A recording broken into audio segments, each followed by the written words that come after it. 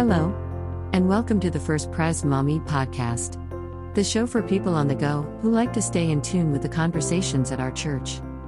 Today, Pastor Clint Tolbert uses the scripture, Acts 2, 1-4, and Romans 8, 14-39, to talk about Pentecost and the promise of the Holy Spirit. Let's hear today's message.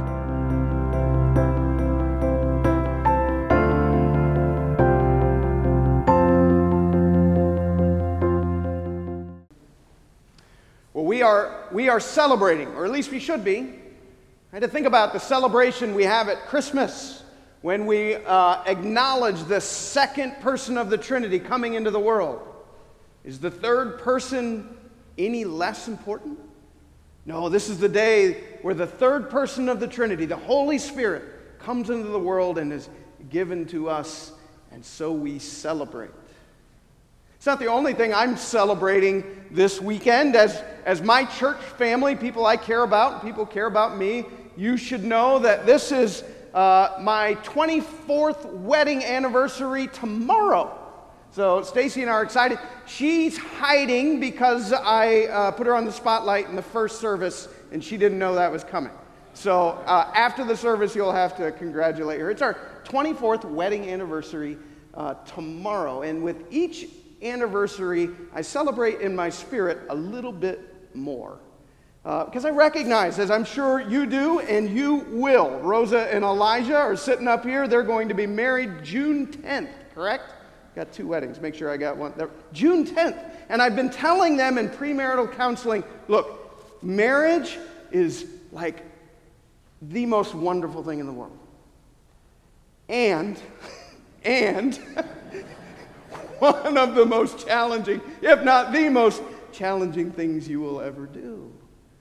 And so when you make it through a number of years, you begin to look back with appreciation and celebration. I was thinking about our wedding anniversary and this text this morning, noting that one of the most important memories in our relationship together took place every time we stepped into the delivery room in anticipation of one of our 4 kids being born.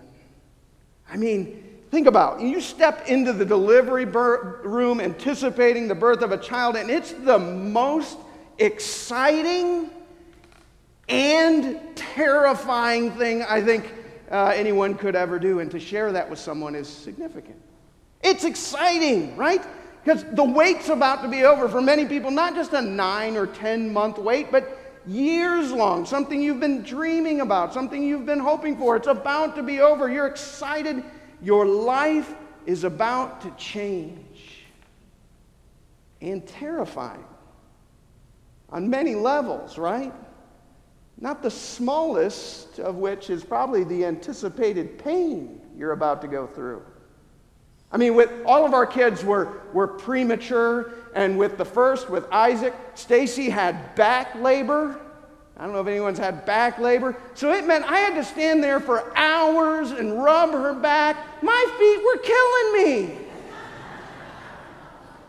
And Stacy went through some pain too, right? I mean, when you step into that delivery room, there is the anticipation of excitement and terror, both because you know life is about to change.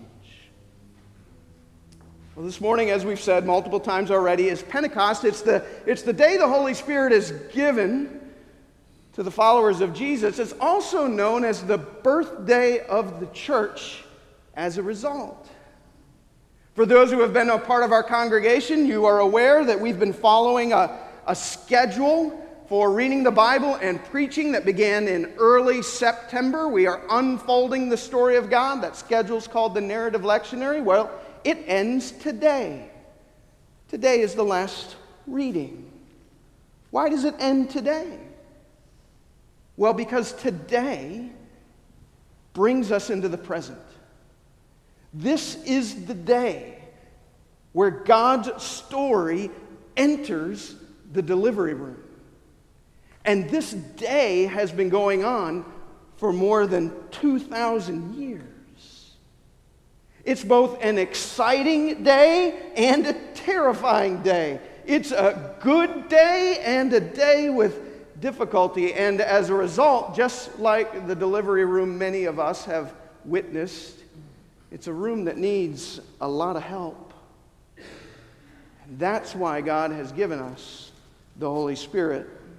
The Holy Spirit is like a delivery nurse or a midwife, helping to bring about God's new creation as He is birthing it both into us and through us into the world.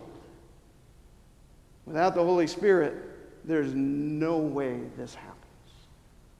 And so I want to look with you a little more closely at the passage that has just been read all through the service, Romans chapter 8, to understand why the Holy Spirit is so important and how we should be more dependent on the Spirit than we are.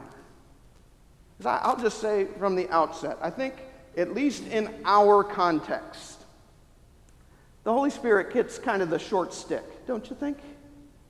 I mean, we celebrate God the Father. We celebrate Jesus the Son. There are some members of God's greater church who do a really good job of emphasizing the Holy Spirit. But I know for me, I'm not one. And so I want you to lean in with me to understand this gift so that we can depend on the presence of the Spirit more and more. So if you didn't already, please open to Romans 8. We're going to look at it pretty closely, and it will help you if it is in front of you. As you are turning there, allow me to pray and ask that very Spirit to lead us in this time. Oh, Holy Spirit, we give thanks that through you, God's Word is enlivened in our lives. That through you we can understand not only what the Scripture meant when it was written long ago, but we can hear it as God's Word to us in the here and now. And so not just be hearers, but doers of your word. So Holy Spirit, would you work amongst us and speak to each one that we might sense an encounter with you during these minutes we'll share. It's in your name, Lord, we pray. Amen. Well, Romans is a challenging book, so let me give you the kind of the three-point outline right at the beginning in the hopes that you can follow me. The Holy Spirit in this passage benefits us or ministers to us or serves us in three really important ways. One, it is the Holy Spirit who marks us as God's child and reminds us every time we need to be reminded that we're His. It's the Holy Spirit who brings to bear upon us both the blessings and responsibilities of being a child of God. And then wrestling with those responsibilities, it is the Holy Spirit who empowers or helps us live into those responsibilities because, well, it gets pretty hard. Let's follow in that order. Beginning at Romans 8:14, I want you to notice that the Holy Spirit marks and reminds us of our identity as children of God. It says, "For those who are led by the Spirit of God are the children of God." Sometimes people ask, how do you know who the true believers are? Right? What do you have to do? You have to say a certain prayer, maybe go forward at a Billy Graham crusade. Do you have to stand up here like our young people did last week at confirmation and proclaim your faith? What marks a follower of Jesus? And if we're going to understand this clearly and simply, it's this. The Holy Spirit does. Those who are led by the Spirit are the children of God. The Spirit gives us our identity, and identity is really important. I mean, that's kind of an understatement in society today, right?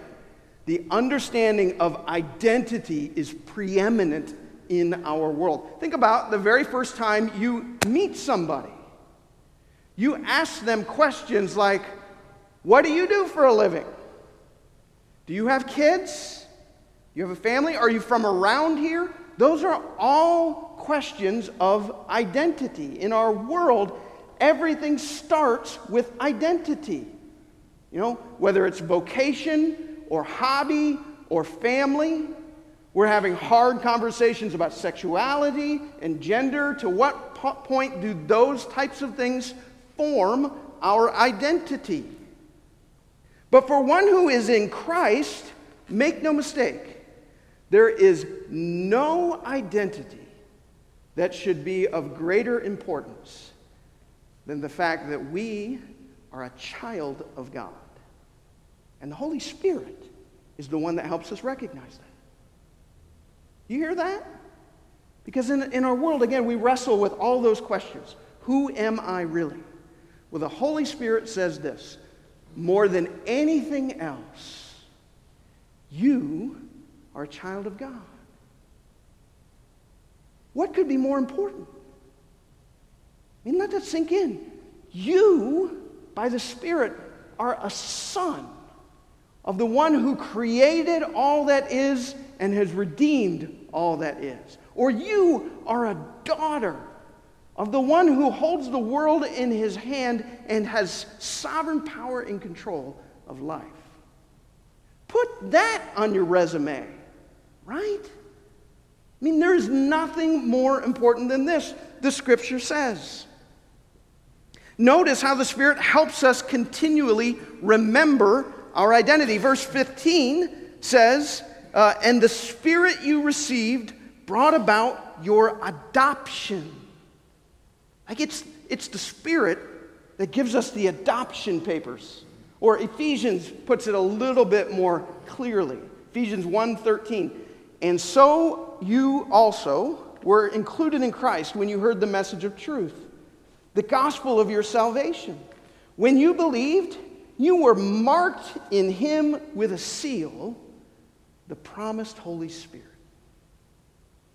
If someone gave me as a gift one time this really fancy book sealer. It like puts an impression on one of the pages. Like it's not ink. It's like it's this impression on the page. It says this is Clint's book, right? And so I've done that on the first page and the last page and a few in the middle because I loan out my books all the time, right? Some of you, this is confession time. You have my books. And those books are sealed. So even though they have been on your shelves for years, they're mine. So too are you, belonging to God. Even at times when you might feel lost, even at times when you're not so sure. The Holy Spirit seals you as belonging to God. And look, it goes on, verse 15, and allows you to cry out to the Father, but not in that formal religious language. You know, God, what do I say here? Do I put it in thee, thou, shalt? No. Allows you to say, Abba. In Aramaic, that's kind of akin to saying, Daddy, or Papa. It's a term of intimacy. It's the Holy Spirit who draws us into an intimate relationship with God so that we don't fear God. We're not a slave to God. We're a son or a daughter who can come honestly whenever we want in relationship. It goes on, verse 16.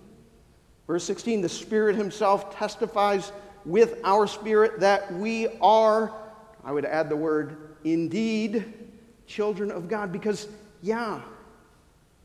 there are times we struggle to remember that. Isn't that true? Someone nod their head. Someone say yes. Do you sometimes struggle to remember or hold on to your faith? You begin to have doubts.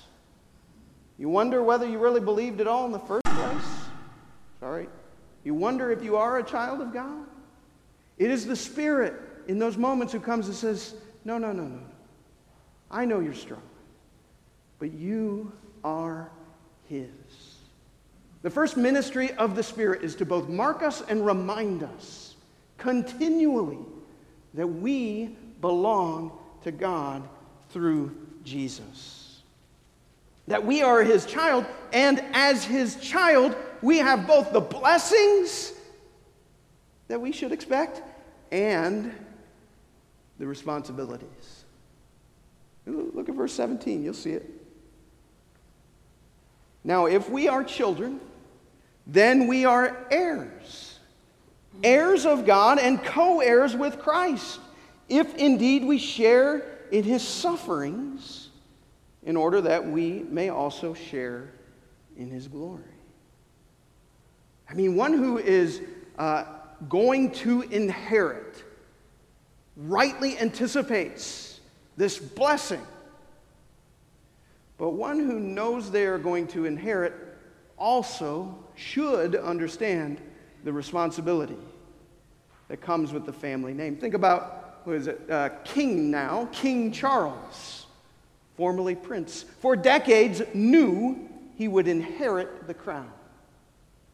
I'm sure that comes with many blessings, but certainly it comes with responsibilities too.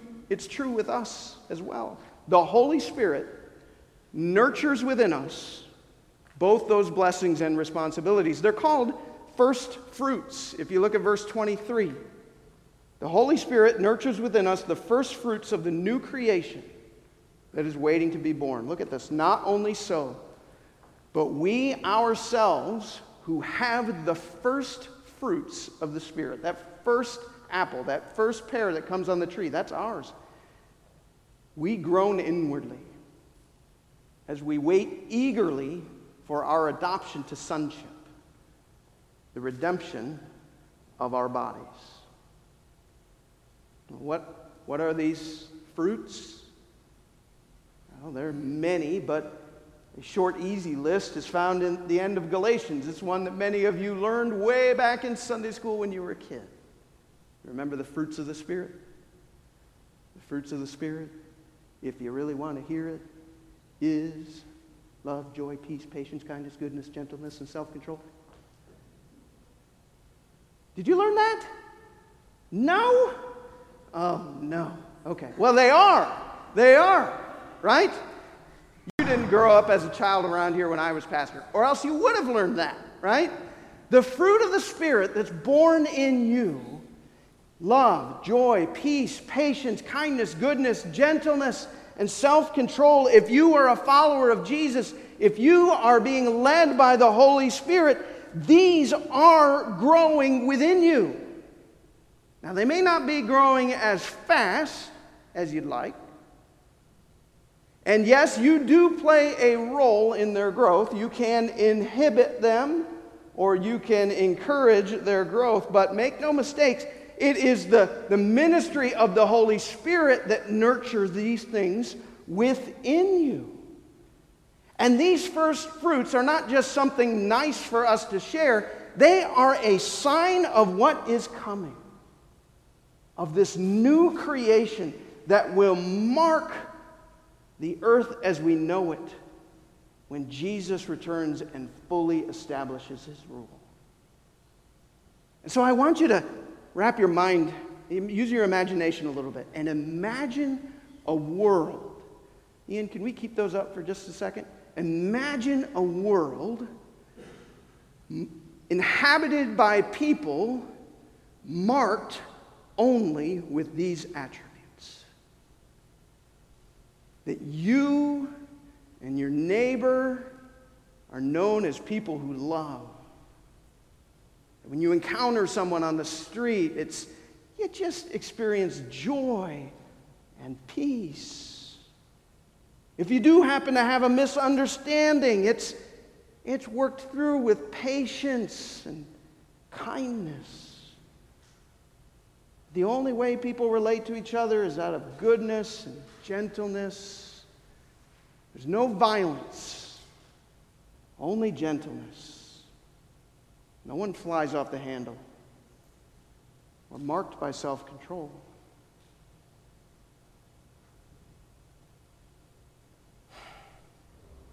Can you feel that world? The first fruit of the Holy Spirit that he begins to nurture within us, that's a sign of what's coming in the new creation for all who follow Jesus. And so it's a blessing we can anticipate and hope for that drives us forward, but it's also something that causes us to suffer. Think about it. As the scripture indicates, in a fallen and corrupt world, everybody suffers injustice and all sorts of pain.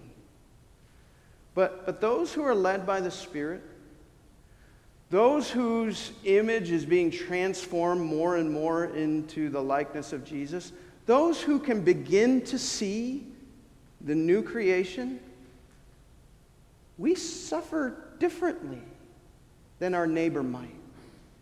Because God's given us the gift of being able to grasp what's coming. And while they may be oblivious to it, we go, how much longer? Maybe even more than when we look out there, when we look inside. For we are not yet perfect reflections of the new creation, and we want to see those fruit define us more, and we look inside and we go, why? How long, O Lord? We suffer, not just because we anticipate what could be, but also, the scripture says, verse 17, because we share in the sufferings of Jesus. We, who are the first fruits of the new creation, cannot look at injustice or some other darkness in the world and go, they got themselves into that, let's let them get themselves out. We can't do that. Because Jesus didn't do that. Jesus bore upon himself the sufferings of the world in order to bring about redemption. And when he said, you're going to follow me, that's part of the gig. The Spirit gives us blessing and responsibility, or suffering, as the children of God. And so we groan inwardly like a woman in the delivering room giving birth to a child.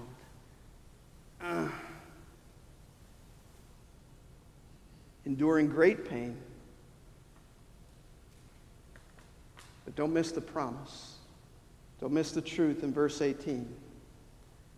That though we lift up this suffering, let us also acknowledge that this suffering is not even worth comparing to the glory and the joy that's about to come. If you've been in the delivery room, you've seen it. If you haven't, I can't really explain it to you, not in a way that you would understand. To see so much pain and agony in one moment turn to complete joy the very next. As the mother holds the baby in her arms, so too will it be for those who suffer in following Christ when Jesus brings the new creation fully into our midst. But when we're going through birth pains, we can forget that. We can forget that. We can be like the woman. Why does that keep happening every time I touch my pocket? Sorry. We'd be like the woman in the delivery room saying, I can't do this. Put it back. Right? Stop. Sometimes we feel like that. And so the Holy Spirit, in those moments when we give ourselves to the responsibility of what it means to follow Jesus in a corrupt and fallen world, the Holy Spirit is the one who helps us in our weakness. It's the Holy Spirit who gives us the power to follow Jesus. Without the Holy Spirit, friends, there is no way we could follow Jesus for any length of time. Let me show you. The scripture kind of paints the picture for us. Verse 26, in the same way, the Spirit helps us in our weakness. The Holy Spirit helps us. The Holy Spirit prays, it goes on to say, prays and intercedes for us when we don't know what or how to pray. You ever been in a moment like that? You are so confused, so frustrated, so hurt. You come to the Lord in prayer. You just don't even know how to begin. You don't know what to ask for. You don't know what to say. Have you had the experience of a comfort and a peace that goes beyond any sort of explanation or understanding coming upon you? Helping you recognize it's okay. I'm here. You'll be all right. I hope you have. That's the ministry of the Holy Spirit. And maybe from there, beginning to give you words so that you can actually pray to the Father. And all of a sudden you're praying and you're thinking, I didn't think this before, but now I do. I'm being led along here. That's the Holy Spirit. Now others in the family of faith would point to this verse and lift up another gift, truly the gift of speaking in tongues. I don't have this gift, so I can't talk about it much. But friends of mine do. And I trust them, even though I don't understand their experience. They will point to this verse and say, the Lord has given me a gift in prayer. Especially when I'm there in a moment of uncertainty or pain, and my tongue is loosened, and I'm praying words I don't understand that only God can hear. And it's a comfort. I don't have that gift, but I'm grateful for those who do.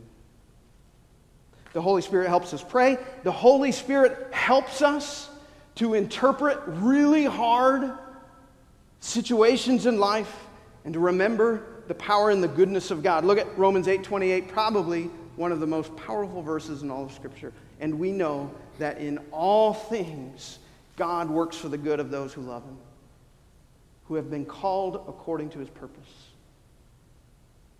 And consider the implication of that verse, that in all things, God works for the good of those who love Him and who have been called according to His purpose. It's powerful. Now, also challenging. I've heard this verse used in ways that leave some people feeling wounded and not helped. So let's make sure we understand it. First, I've heard this verse misrepresented as, hey, look, God's the creator of all things, and so everything in life is, at its root, good. Is that what this verse is saying? Of course not. Of course not. We live in a fallen and corrupt world, and so there are many, many, many terrible and evil things. No ifs, ands, or buts about it. But this verse says we have a God who is so powerful, so sovereign, so good, that He can take the most evil, the most corrupt thing in the world and somehow bring a measure of good out of it. That's a pretty audacious claim. War, disease, death of a child. Huh? Where's the proof of that?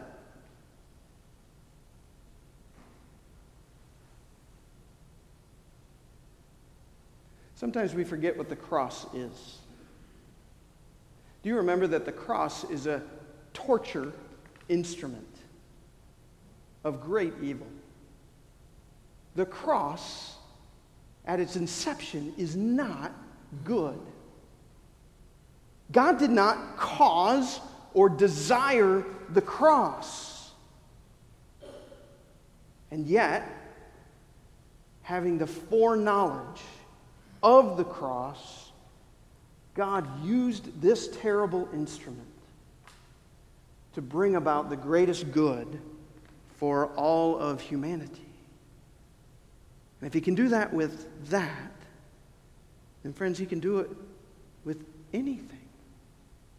For we know that in all things, God works for the good of those who love Him, who have been called according to His purpose. It's a powerful verse, one you ought to know, and one you probably ought to keep to yourself most of the time. For how many times in the midst of deep pain have I heard someone approach another with good motive, good desire, but, hey, God's going to use this for good. Friends, let's not do that. Let's memorize this verse, put it in our pocket, and then trust the Holy Spirit to use it, not us. That we enable one another to grieve and to journey, even as we point one another to this truth. We have to affirm it. We have to affirm it. If we don't, what does that say about God? If we don't, is there any hope for us enduring in faith? That would be like saying to a woman in labor, yeah, let's see what comes out. We're not really sure. I don't think you're making it through. It is the promise of good that enables the endurance of faith. Finally, and we are getting close to the end here, hang on, verses 28 through 30. It is the Holy Spirit who nurtures our faith from beginning to end. You know, because sometimes when it feels like our faith is waning, we'll think, well, maybe I didn't even have it right to start with. Yeah, you did. And that came not by your power, but His. There's that word in there, predestination. People get hung up on that word. Sometimes Presbyterians are known for that word. Did you know that? Let's not worry about it too much. It simply means that God knows all things, all the time. So, of course, He knew who would follow Him. But in the mystery and power of God, He knows without subverting our free will. I don't know how that happens. That's okay. I'm not God, and neither are you. But the Scripture tells us this morning that this journey of faith didn't begin with you.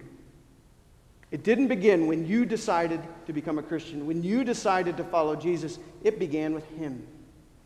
For it is the Holy Spirit who called us to be conformed to the image of His Son. It's the Holy Spirit who justified us, who led us into that moment of recognition that Jesus died for your sins, and He calls you to surrender your life to His.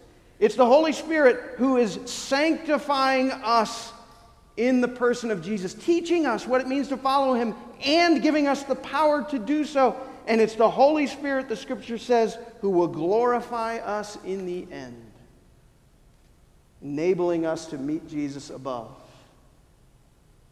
at His return or when He calls us home, whichever comes first. When I was a kid, one of my favorite book series was Choose Your Own Adventure books. Do you know this series? Choose Your Own Adventure?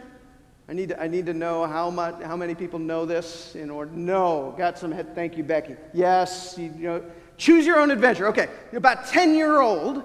You read these books.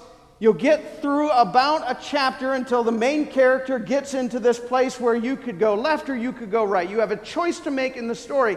And instead of the author making the choice, he lets the reader make the choice. So little Johnny comes up to the cliff. If Johnny jumps off the cliff thinking he can fly, go to page 11. If Johnny says, no, that's dumb, then go to page 40, right? And see how the story goes. I loved them. Gave you some control over the story. Well, this morning, our journey that began in early September of unfolding God's story, it's coming to an end. But make no mistake that God's story is not over. He is still writing it in our lives and in the world. And I don't know if this was a good idea on God's part, but He gave us some responsibility in that story. He gives us opportunity to choose left or right in our journey of following Him. Thank goodness for the ministry of the Holy Spirit, who guides and helps and empowers. Because, friends, if it's left to me to turn to the right page, forget about it. But by the ministry and wisdom and power of the Spirit, we can hope to walk with Jesus to that last day. So let's pray together for that end. Oh Lord, we do give thanks for the gift of your Spirit. Maybe some of my friends here, confess to you that it is that third person of the Trinity, that you, Holy Spirit, that I least understand and don't seek to be aware of in my life as much as I should. Would you teach us more, Holy Spirit, about yourself? Would you work in our lives, marking us and reminding us that we're the children of God, nurturing in us the first fruits, the blessings and responsibilities of the family, and then, more than anything, Lord, helping us in those moments that are hard. Thank you for your ministry.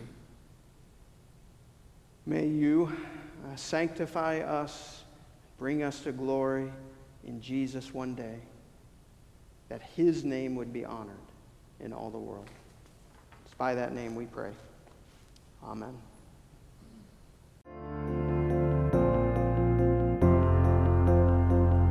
We hope you've enjoyed our First Pres Mommy podcast. Learn more about our church at our website, firstpresmommy.org. Have a great week.